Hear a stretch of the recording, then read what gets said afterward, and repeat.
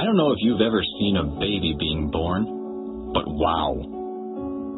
What a bizarre way to enter the world, and what a bizarre way to save it. Our narrative opens on a cold winter's night in a little town called Bethlehem, where a baby was being born. For generations, God's people wondered, when will God send a Messiah, a deliverer, a Savior? And on that night, God said, now. He did so through the birth of a baby boy by a virgin named Mary and a reluctant carpenter named Joseph. Can you imagine the questions he would have heard? Hey, Joseph, are you the father? It's complicated and miraculous. This story is a great reminder that we are prone to miss the miracle. Our minds are as crowded as the inn was that night. Missing the miracle of Christmas is a tradition that dates back to that clueless innkeeper. We scurry, we shop, we spend, and we forget the point. When Jesus was born in that dirty stable, few recognized his worth. He was mostly ignored, a lower-class citizen born to an unwed teenager. God could have brought him to earth with a thunderous arrival, full of pomp and circumstance. God could have delivered Jesus in the form of a king, an emperor, a warrior. They would have surely noticed that. But that was his point. He wants us to hear the story yet again and realize we have to make the effort to notice Jesus.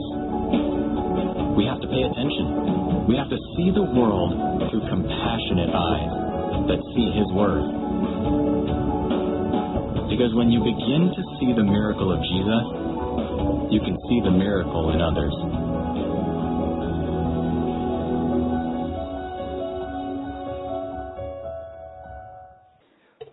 Well, in our new series, The Holiday Survival Guide, we're looking at not just having a to-do list this holiday season, but a to-be list. We began last week looking at what it means to be more thankful. Today I want to talk about a really unique aspect of Christmas, which is the aspect of being compassionate or empathetic. The story of this child that comes to earth, the book of Hebrews tells us that we have a God or a high priest who's able to sympathize with us, empathize with us. God has literally walked in our shoes. He's felt the betrayal and the sting. He's felt the difficulty of being in a world with sickness and pain and friction and dysfunction. And the same God who had compassion on us to come near to us is the same God who wants us to be compassionate and come near toward others. And why would we do that?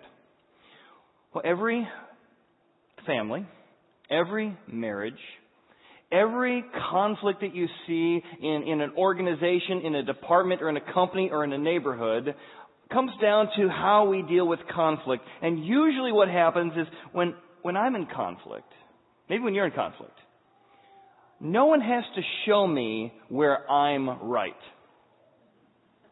It comes natural. I know where I'm right. It's hard to see where the other person might be right, where they might have a good point. But in conflict, it's easy to see where I'm right. The second thing in conflict is it's very easy to forget that I only see a very small piece of a larger story. How I came across, how that might have been perceived, how that decision might have had unintended consequences. But because I know I'm right, given, and because I don't know that I only have a small piece of the puzzle, I then become very judgmental and very self-righteous because I weigh how right I am against how right you are. How wrong you are from how wrong I am.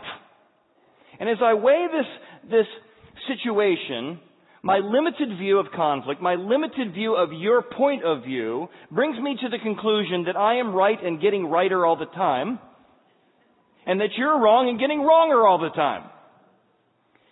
Because of a lack of empathy and compassion toward the other person's point of view. And every once in a while, we reflect to see it. Other times, circumstances come crashing into our lives that make us see it. My son came home from college a few months ago, and when he came in, I could tell he was upset. So what's going on? He said, I cannot believe what the teacher did to humiliate me today. I said, what happened? He said he took my paper off the front, because I sit toward the front. He holds it up for the whole class and goes, look at this writing. The teacher said, I have a 34-year-old son with Down syndrome who writes better than Hovind here. He then went and scribbled on the board and said, look, scribble, scribble, I'm writing like Hovind. My son was hurt. My son was angry. So I listened. I was empathetic. And I said, do you want to go through the proper steps to hold this guy to account? He says, I do. I said, well, I'm proud of you for holding your temper, for being, treated so poorly. So I helped him walk through the process, and one of the things we communicated, besides it was totally inappropriate, was that my son has an IEP, and part of that is for his fine motor skills. He doesn't write real well, and so part of one of his accommodations is related to writing. That information was passed on to this teacher, and some way I hope was strong. And the teacher apologized at the next class and said, if I only knew you had this issue and this accommodation, I wouldn't have done what I did. To which you say, it's a little bit of compassion, a little bit of empathy, but not a lot. That apology came from circumstances being forced into his life rather than thinking, maybe before I mock someone, maybe before I jump the gun and judge somebody, I should think about it from their perspective. There's a social researcher, her name is Breen Brown. She researches empathy and the power of empathy to transform relationships. As a scientist, she became increasingly committed to being vulnerable in her own life and compassionate in her own life as she studied the scientific evidence for empathy and compassion. She says this, empathy and shame are on the opposite ends of a continuum. Shaming somebody, judging someone is the opposite of empathizing or being compassionate. If you put shame in a petri dish, it needs three things to grow exponentially. Secrecy, don't tell anybody about your issue. Silence, and judgment. If you put the same amount of shame in a petri dish and douse it with empathy, it can't survive. And she would say whether you deal with guilt or shame or difficulty in relationships, one of the issues is we've got to learn to be more empathetic so we can see others' point of view. For example, let's take someone like Megyn Kelly. She had a book that came out called Don't Settle for More, or Don't Settle for Less, or Settle for More. And so I don't know what you feel about Megyn Kelly, but you probably have some perceptions. Must be nice, silver spoon in her mouth. She's got, interview whoever she wants. Life must be easy, top show. You've got a perceived perception of her, how she comes across, her lawyer background, whatever it is. You've got a piece of the story that we make judgments based on, that conflict comes from. And she tells a story about when she was in 6th grade, I believe. She invited all of her friends to come to her house.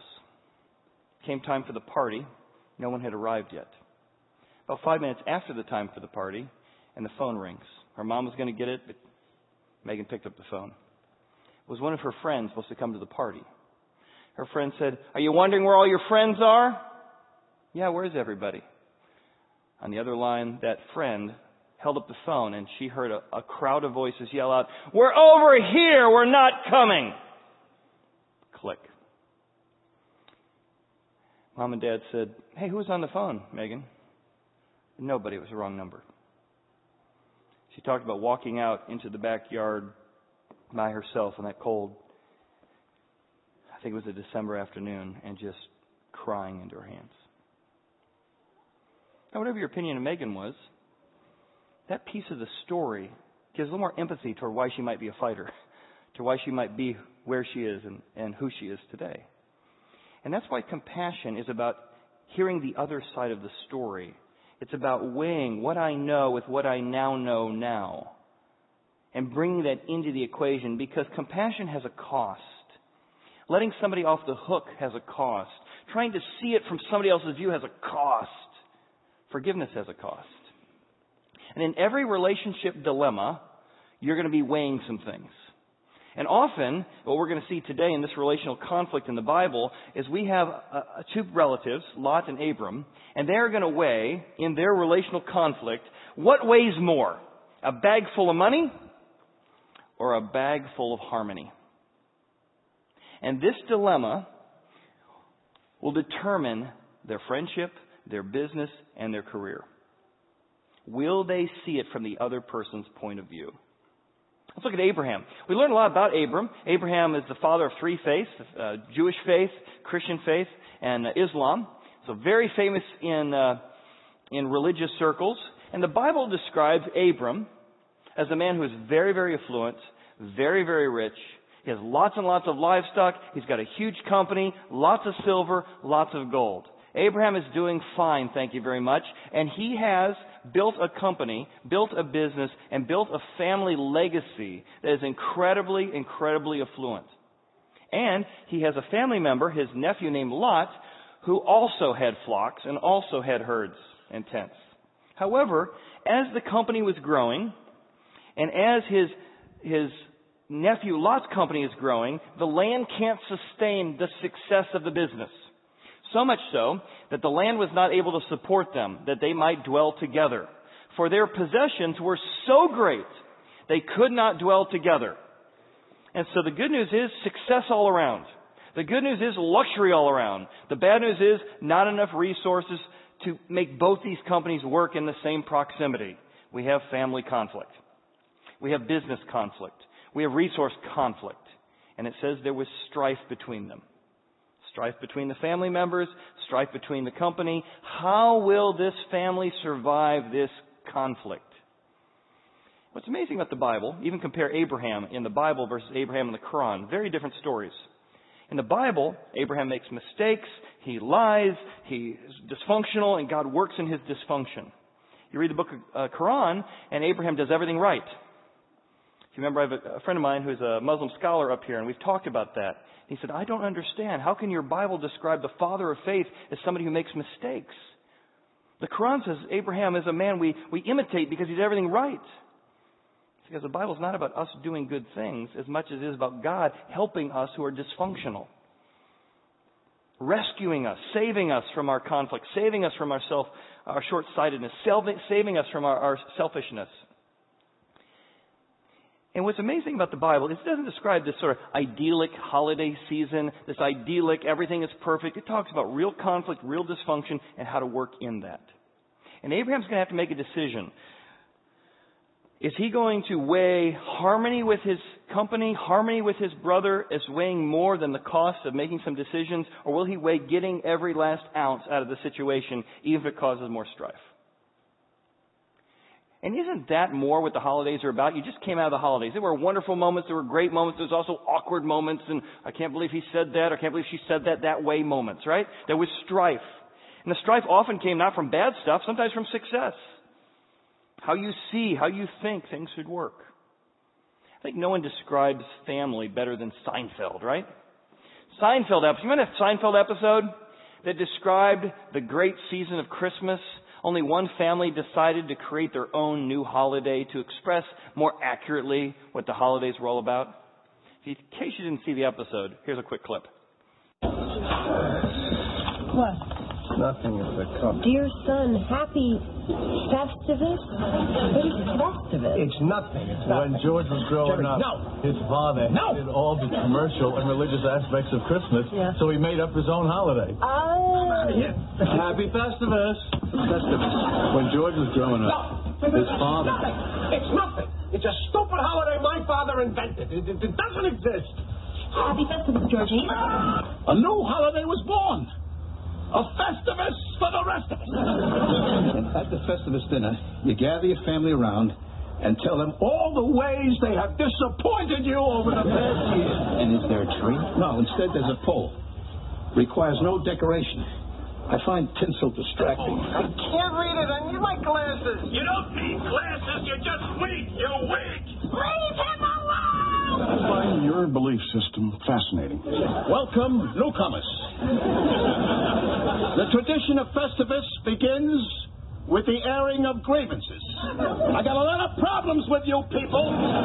Now, you're going to hear about it. You, Kruger, my son tells me your company stinks. Oh, God. Right, we'll get yours in a minute. Kruger, you couldn't smooth a silk sheet if you had a hot date with a babe. I lost my train of thought.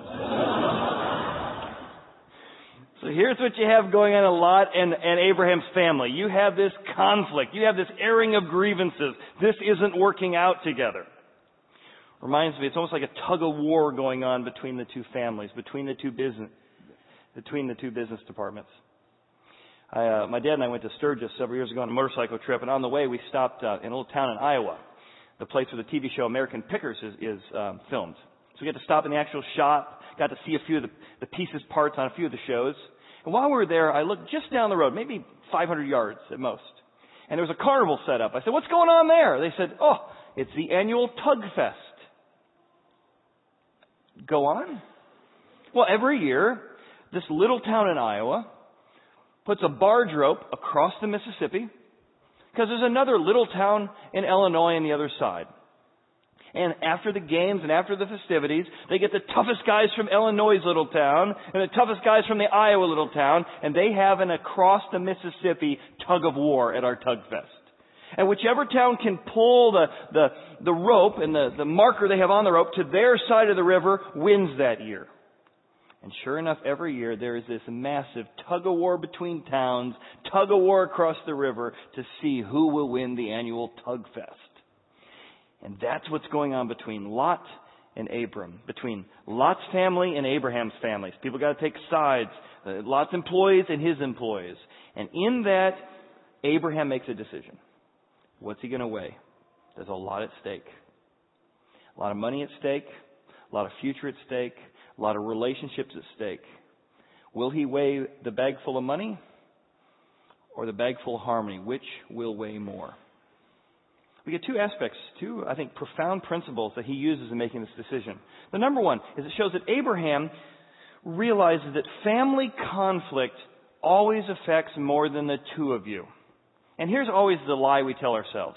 Well, you know, I may be mad at Uncle such and such, I may be mad at my brother, but it's only between the two of us. Right. Well, the rest of us are having to tiptoe around the dinner table and not talk about such and such, not take an opinion. It never affects just two of you, right? Conflict always is not between you and that person. It affects everyone. And Abraham realized this. Abraham said, please, let there be no strife between you and me. But he also realized it was impacting and between my herdsmen and your herdsmen.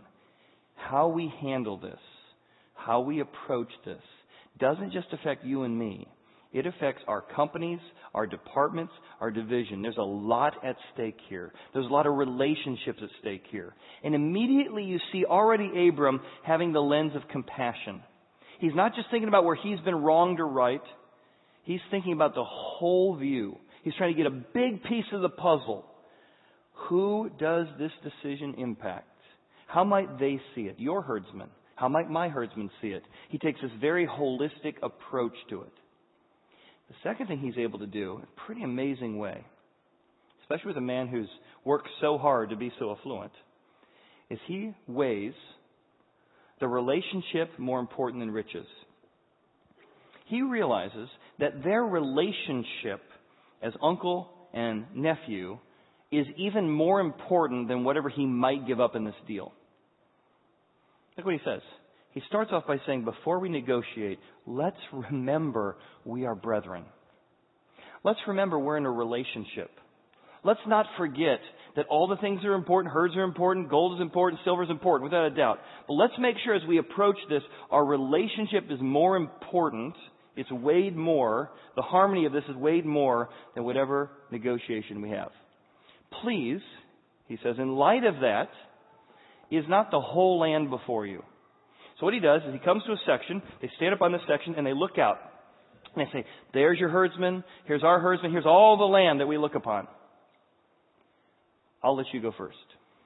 Now, he could have said, listen, I'm older. I go first. Respect your elders, for crying out loud. He could have said, by the way, you wouldn't have got here if I hadn't brought you with. You owe me. I'll go first. If anyone had a reason to go first, it would have been Abram. But he says, I'm going to let you pick. From where we can see all the land, you pick one half, and I'll take the other half. You go first. Please, let's separate. This is a good time in our company. It's a good time in our family to divide, and you have some boundaries for where you're at. I'll have some boundaries where I'm at. If you choose the left side, I will choose to go to the right. If you choose the right side, I'll go to the left. Now, as we're going to find out, there was a side that looked a lot better and looked a lot less. But Abraham is able to say, whatever happens, I know that I built this company when I had a crummy area of land. I'm not going to weigh, need to get everything out of this that I earned. I'm going to weigh that harmony in the company, harmony in the family is more important than giving every last nickel out of the situation. I went to grad school. I've got 20 years ago now.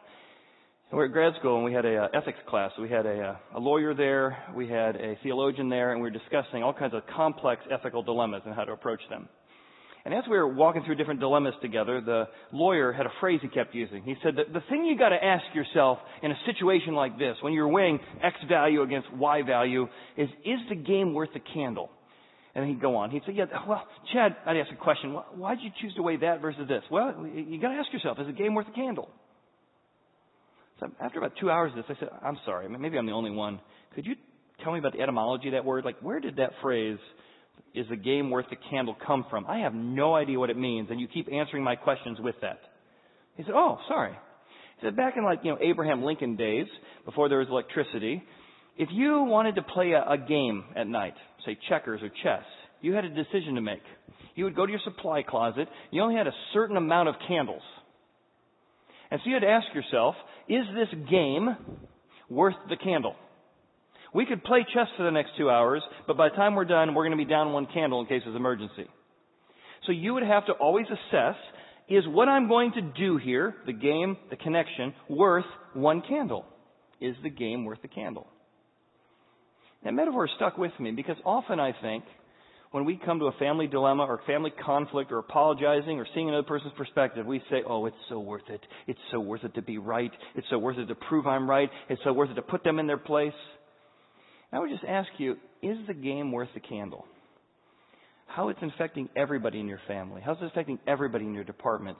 Is this hill you've decided to die on, this chess game you've decided to play, worth the cost to everyone else? And I think if you're like me, you come into certain situations and you give yourself permission to be angry. Here's what it looks like. You probably don't do this. This will just be me. You come and you say, if my mother-in-law brings up such and such, I'm going to be angry all week. So you've given yourself permission. Now you know she's going to bring it up because she always brings it up. If they talk politics at Christmas this year, I'm going to be pouty. You don't say it out loud, but you say something. I'm going to be pouty all weekend. And you are. How's your Christmas? Bad. Why? Because somebody talked about Donald Trump. Somebody talked about Hillary Clinton. Somebody talked about whatever. So you come into a situation, you give yourself permission. If so-and-so brings up such and such, if so-and-so, who's always disrespectful, is disrespectful again, I have the right to be angry, to be bitter, to be unforgiving. Right? Instead of saying, listen, they're going to do what they're going to do, the game isn't worth the candle. I'm not going to give so much power to other people to control my holidays. If they're crabby, well, they can have a crabby Christmas. I'm going to choose to be joyful. I mean, imagine walking into a party. Most parties, we walk into Christmas parties, we all walk into social gatherings, we're always thinking, what about me? I mean, you walk into a birthday party, and it's like, happy 11/27. It's a birthday day today, and you walk into that party, and you say to yourself, hey, how do I look? Are people looking at me? Are people seeing what I'm doing? And so you come into a situation saying, how is so-and-so's attitude going to affect me? How is so-and-so's disrespectful comment going to affect me? What if this Christmas, every situation, every party, every gathering we came into, we instead said, what does Mom need? What's it like to have lost Dad this Christmas? And yes, you might be a little crabbier than normal, a little moodier than normal, but what would it be like if I had lost my spouse after 50 years? And stop thinking about ourselves. You'd start to reframe, what's it look like from their perspective? What if we began to find, like with that Megyn Kelly, just a little piece of the story of our uncle or our sister-in-law and began to give a little bit more compassion rather than judgment? Probably not going to change them, but wouldn't it change the way we react to them as we begin to weigh a little bit of compassion over a little bit of judgment? As we begin to say, maybe I want a bigger piece of the story so I can have a little bit more empathy toward where they might be coming from? What do they need versus what do I need? So that's what Abraham did. Now contrast that with Lot. Lot, on the other hand, almost weighs it the opposite. He says, I'm going to get everything out of this land I can. I want to get every nickel. I'm going to get everything I can possibly get out of here. I'm going to weigh the bag full of money is worth far more than that bag full of harmony between our relationships and our departments and all that nonsense. You know, that's how people become doormats. I'm not going to be that guy. So Lot weighs a bag full of money over a bag full of harmony, and he ends up not with joy and freedom, but with discontentment. He weighed it wrong. And the Bible tells us why. Number one, he was convinced that money was capable of something it's not. Money is a great thing until we turn it into an ultimate thing. Look what he says. Lot lifted his eyes. In the Hebrew, this word is a word for worship. He looked up to his eyes to the land and goes, whoa! And here's what it says. He lifted up his eyes, he worshiped with his eyes, and he saw all the plain of Jordan, and it was well watered everywhere. Now this is before God destroyed Sodom and Gomorrah. The author reminds us. We'll get back to that. When he saw the land, it looked like the garden of the Lord. If you don't know the story of the Bible describes a time when God created a perfect creation. No pain, no agony, no conflict. And when he looks that day, as he stood up and he looked to the left and to the right, he goes, that place is crummy. It's the Garden of Eden over there. This is God's place. If I could have this land, all would be good. My life would be fulfilled if I had that creek. That's all I need is that creek. That's all I need is that rock. That's all I need. If I could just say, that's The Jerk, if you haven't never seen the movie The Jerk. He said to himself, if I could just have that land, it's capable of far more than what you think. It's not just land. It's not just a creek. It's not just grass. It is the Garden of Eden. And if I could get that, I would be happy. If I could get that, it would all be satisfied. And here's the same thing we do in conflict. If I could prove him wrong, I would finally be happy. If I could finally win that argument, he'd finally say he was wrong. If he'd finally say I was right. If I could finally get that thing or get that circumstance or get that situation, I would finally have everything I need. Rocks do not satisfy. Creeks don't satisfy. Telling somebody off, I wish it did, it just doesn't satisfy. It's not that there aren't good things, but he turned a good thing like land into an ultimate thing, the Garden of Eden. Come on. And because of that, the relational conflict in himself is he'll never be satisfied. And I can tell you, as pastors who work with families, especially at time of funerals, we see this all the time. Mom and dad spend their life building up an inheritance, building up trust, putting finances aside to bless their kids and their grandkids, and then the funeral comes, and it's like, before you walk into a funeral, you sort of pull people aside. What do I need to know? Well, so-and-so's mad at such and such because of such and such, and they just read the will and they found out they wrote this piece and only 12%.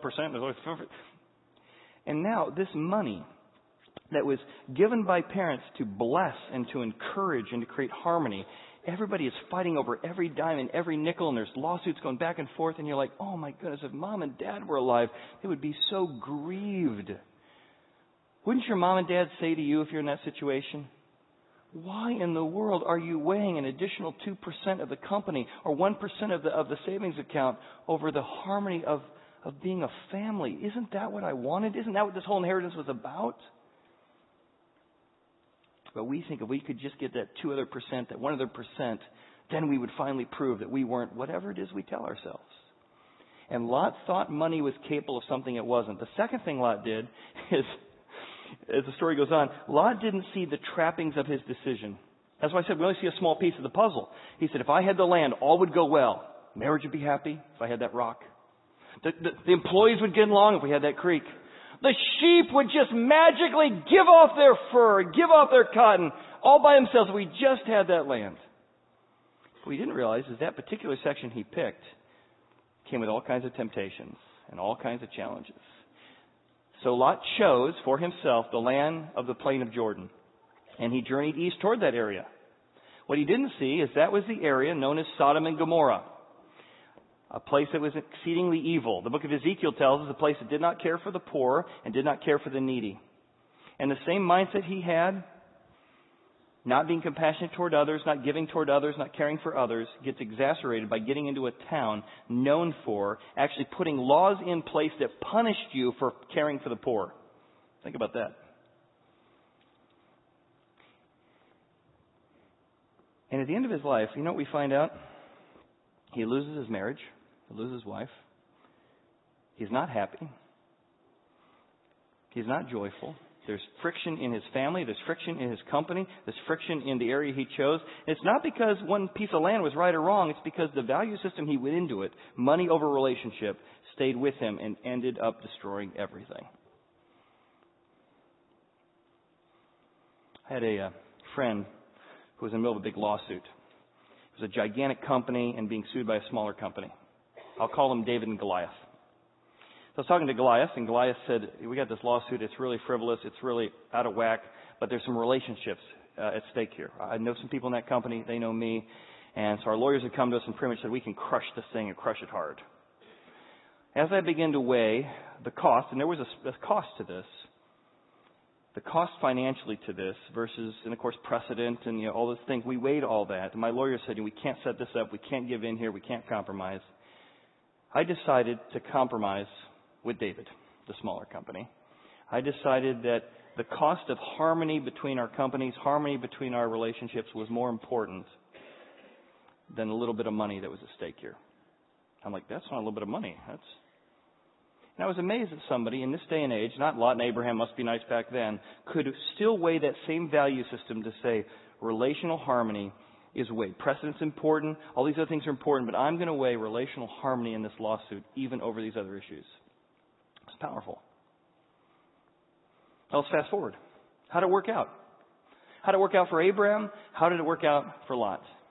Here's what's amazing. God appears to Abraham after he lets Lot go first, after he gives up the first shot at it, after he gives up his rights to be older and rights to be first and his right to demand. And it's after he'd made this decision that God appears to him. The Lord said to Abram, after Lot had separated from him, God says, lift your eyes up now. And I want to tell you, I want to do amazing things with this new land with you. Lift up your eyes now after you've made the decision, and I'm going to work with you, and I'm going to take an already great company and make it even better. You're going to be free from bitterness. There's going to be friction that's not there the way it was before. I'm going to honor your sacrifice, honor your forgiveness, honor the way you went about this. To which, if you're Abraham, you're saying, why didn't you tell me that 10 minutes ago? This would have been a much easier decision if you'd said, hey, by the way, if you let him have the good side, it's party city all around. I said, all right, hey, Lot, take that one, please. But often in these relational dilemmas, the blessing, the freedom comes after you make the tough choice. God steps in and says, because you have made this decision to give up your rights, the cost of sacrifice, the cost of forgiveness, I'm going to honor that in a powerful way. Look, Abraham, step up. Look, northward, eastward, westward, southward, all this land I'm going to give to you and your descendants forever. And that land today is the land we know as Israel. But until he made the decision to weigh things the way God asked him to weigh them, he didn't receive the blessing. 2012, my wife and I went on a hike through Israel. Hours it took to get to this location. There's no tourists nearby. There's no people nearby. Nobody goes out to this site except our leader. After 2 hours, we came to a spot, and he stopped us right here. And it is beautiful. And if you look at the different cities cited on the different corners in all directions, this is one of the few locations you can see all the places that both Lot and Abraham reference in this passage.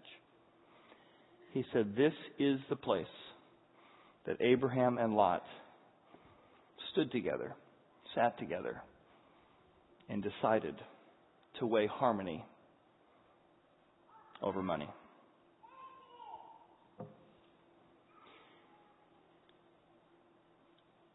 Maybe you and I should sit with Abraham and Lot this Christmas in the same spot. Maybe you've got a situation where you need to ask yourself, what do you have a bag full of? Is it a bag full of bitterness? A bag full of demanding your rights? A bag for, because I was treated this way, I have an excuse to act such and such a way?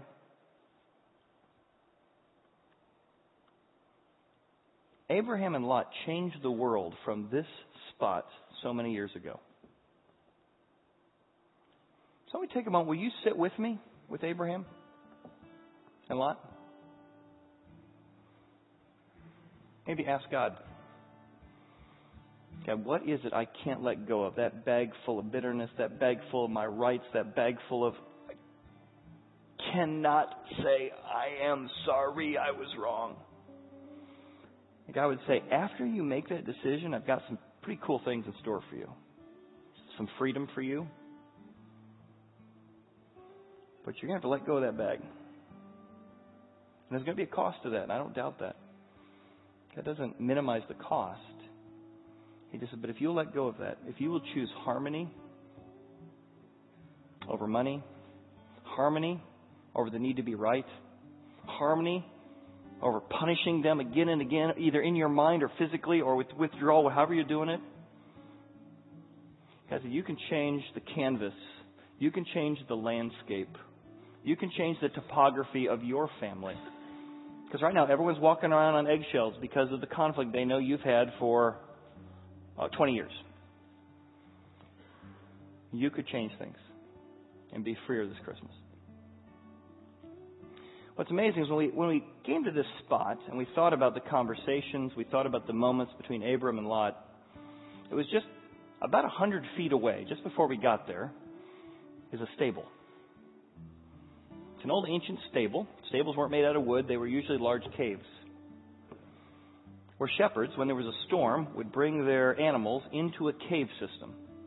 This is a very large one that we got to walk inside of, and you can see the animal dung that was in there, and you can see all the remnants of shepherds who'd been there. Even to this day, it's still used by the shepherds in that area of the country. And here in a cave just like this, God had a decision to make. I want harmony with mankind. I like peace on earth, goodwill toward men. But does that weigh as much as leaving heaven? Does that weigh as much as taking a multidimensional being like God and becoming a three-dimensional human being? That's going to be painful. Does the cost of harmony with human beings, is it worth being hunted for the first couple years of my life? Seeing my mom scorned because she had a child out of wedlock, kind of, but I'm not sure. Will it be worth being betrayed, denied, whipped, and ultimately crucified? And as God sat in heaven and looked at the landscape of his life, he chose to go to a cave. He chose to go to a dark place, a difficult place, because he had compassion toward human beings, compassion toward you and I. And he weighed in that moment the bag full of comfort, the bag full of convenience, the bag full of money was not worth as much as the bag full of harmony and forgiveness for you and I. And that becomes the motivation. If you're having trouble letting go, God says, you can't do unto others what hasn't been done unto you. See what I did for you and then go and do the same for others. So this Christmas, this season, I want to encourage you to do two things. Number one, I want you to give. Give until you're not being controlled by money, or give until you're not controlling other people with money. Many of us growing up with patterns that we got controlled by the people around us because of money. And the Bible says that financial giving is a way that you can work your heart to a place where you're no longer being controlled by money. If I could just have the Garden of Eden, if I could just have that job, just have that title, just have that promotion, wow, it'd be the Garden of Eden. God said, no, it won't. It'll be nice, but it won't be the Garden of Eden. So begin to give until you're not being controlled by money or you're not controlling other people with money. And secondly, this Christmas, forgive. Forgive the person who doesn't deserve it. Forgive the person who's been mean and nasty. Forgive the person who's probably never going to change. Forgive until you're not being controlled by bitterness or you're not controlling other people with bitterness because you owe me because of what you did 3 years ago or 10 years ago. You bring it up. You say, did I ever tell you the time? And everybody goes, oh, yes, we've heard the story. You're even tired of telling the story at one level, except you like the adrenaline rush of reminding people how wronged you were. And God says, forgive this Christmas until you're not controlled by bitterness or being controlled by bitterness. That doesn't mean you don't set boundaries. I mean, that's the whole thing about Abraham was he was setting up boundaries. You're here, we're here. We'll work out better with boundaries. There was graciousness, there's compassion, but there's also truth there. As things aren't working out the way they are. I had one of those opportunities a couple weeks ago. I had a real tough situation where just somebody who is naive to the issues related to special needs said some very offensive things about my son. And so we're having this 45-minute conversation, and I'm trying to be firm but also gracious. All right, he doesn't know what it's like. He can't appreciate how challenging this is. He doesn't realize Quinn can't control himself when. And this guy's coming at me really hard. Judgmental statements and just, I'm like, oh. Think about it from their perspective. So finally, this one moment in the conversation, I got on the phone. I was on the phone. I said, listen, when you ask me to do such and such, I just got to tell you, it is incredibly offensive. I mean, I can't even describe how offensive what you're saying is.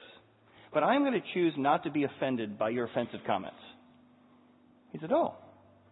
I said, I want to handle this in a neighborly way. I want to handle this in a compassionate way. I want to handle this in a loving way.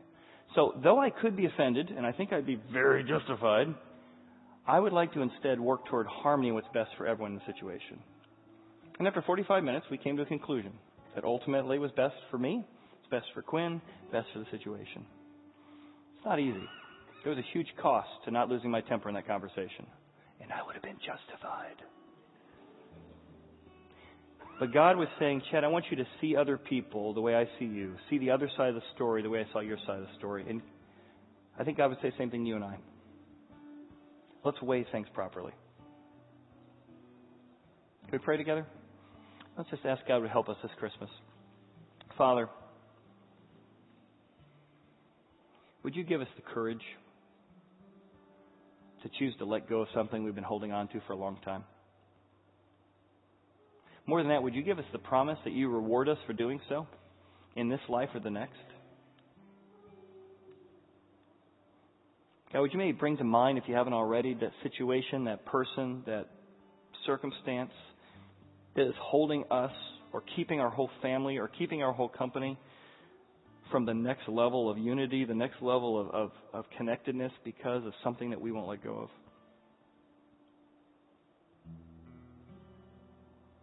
Maybe you want to make a courageous prayer this morning and just say, God,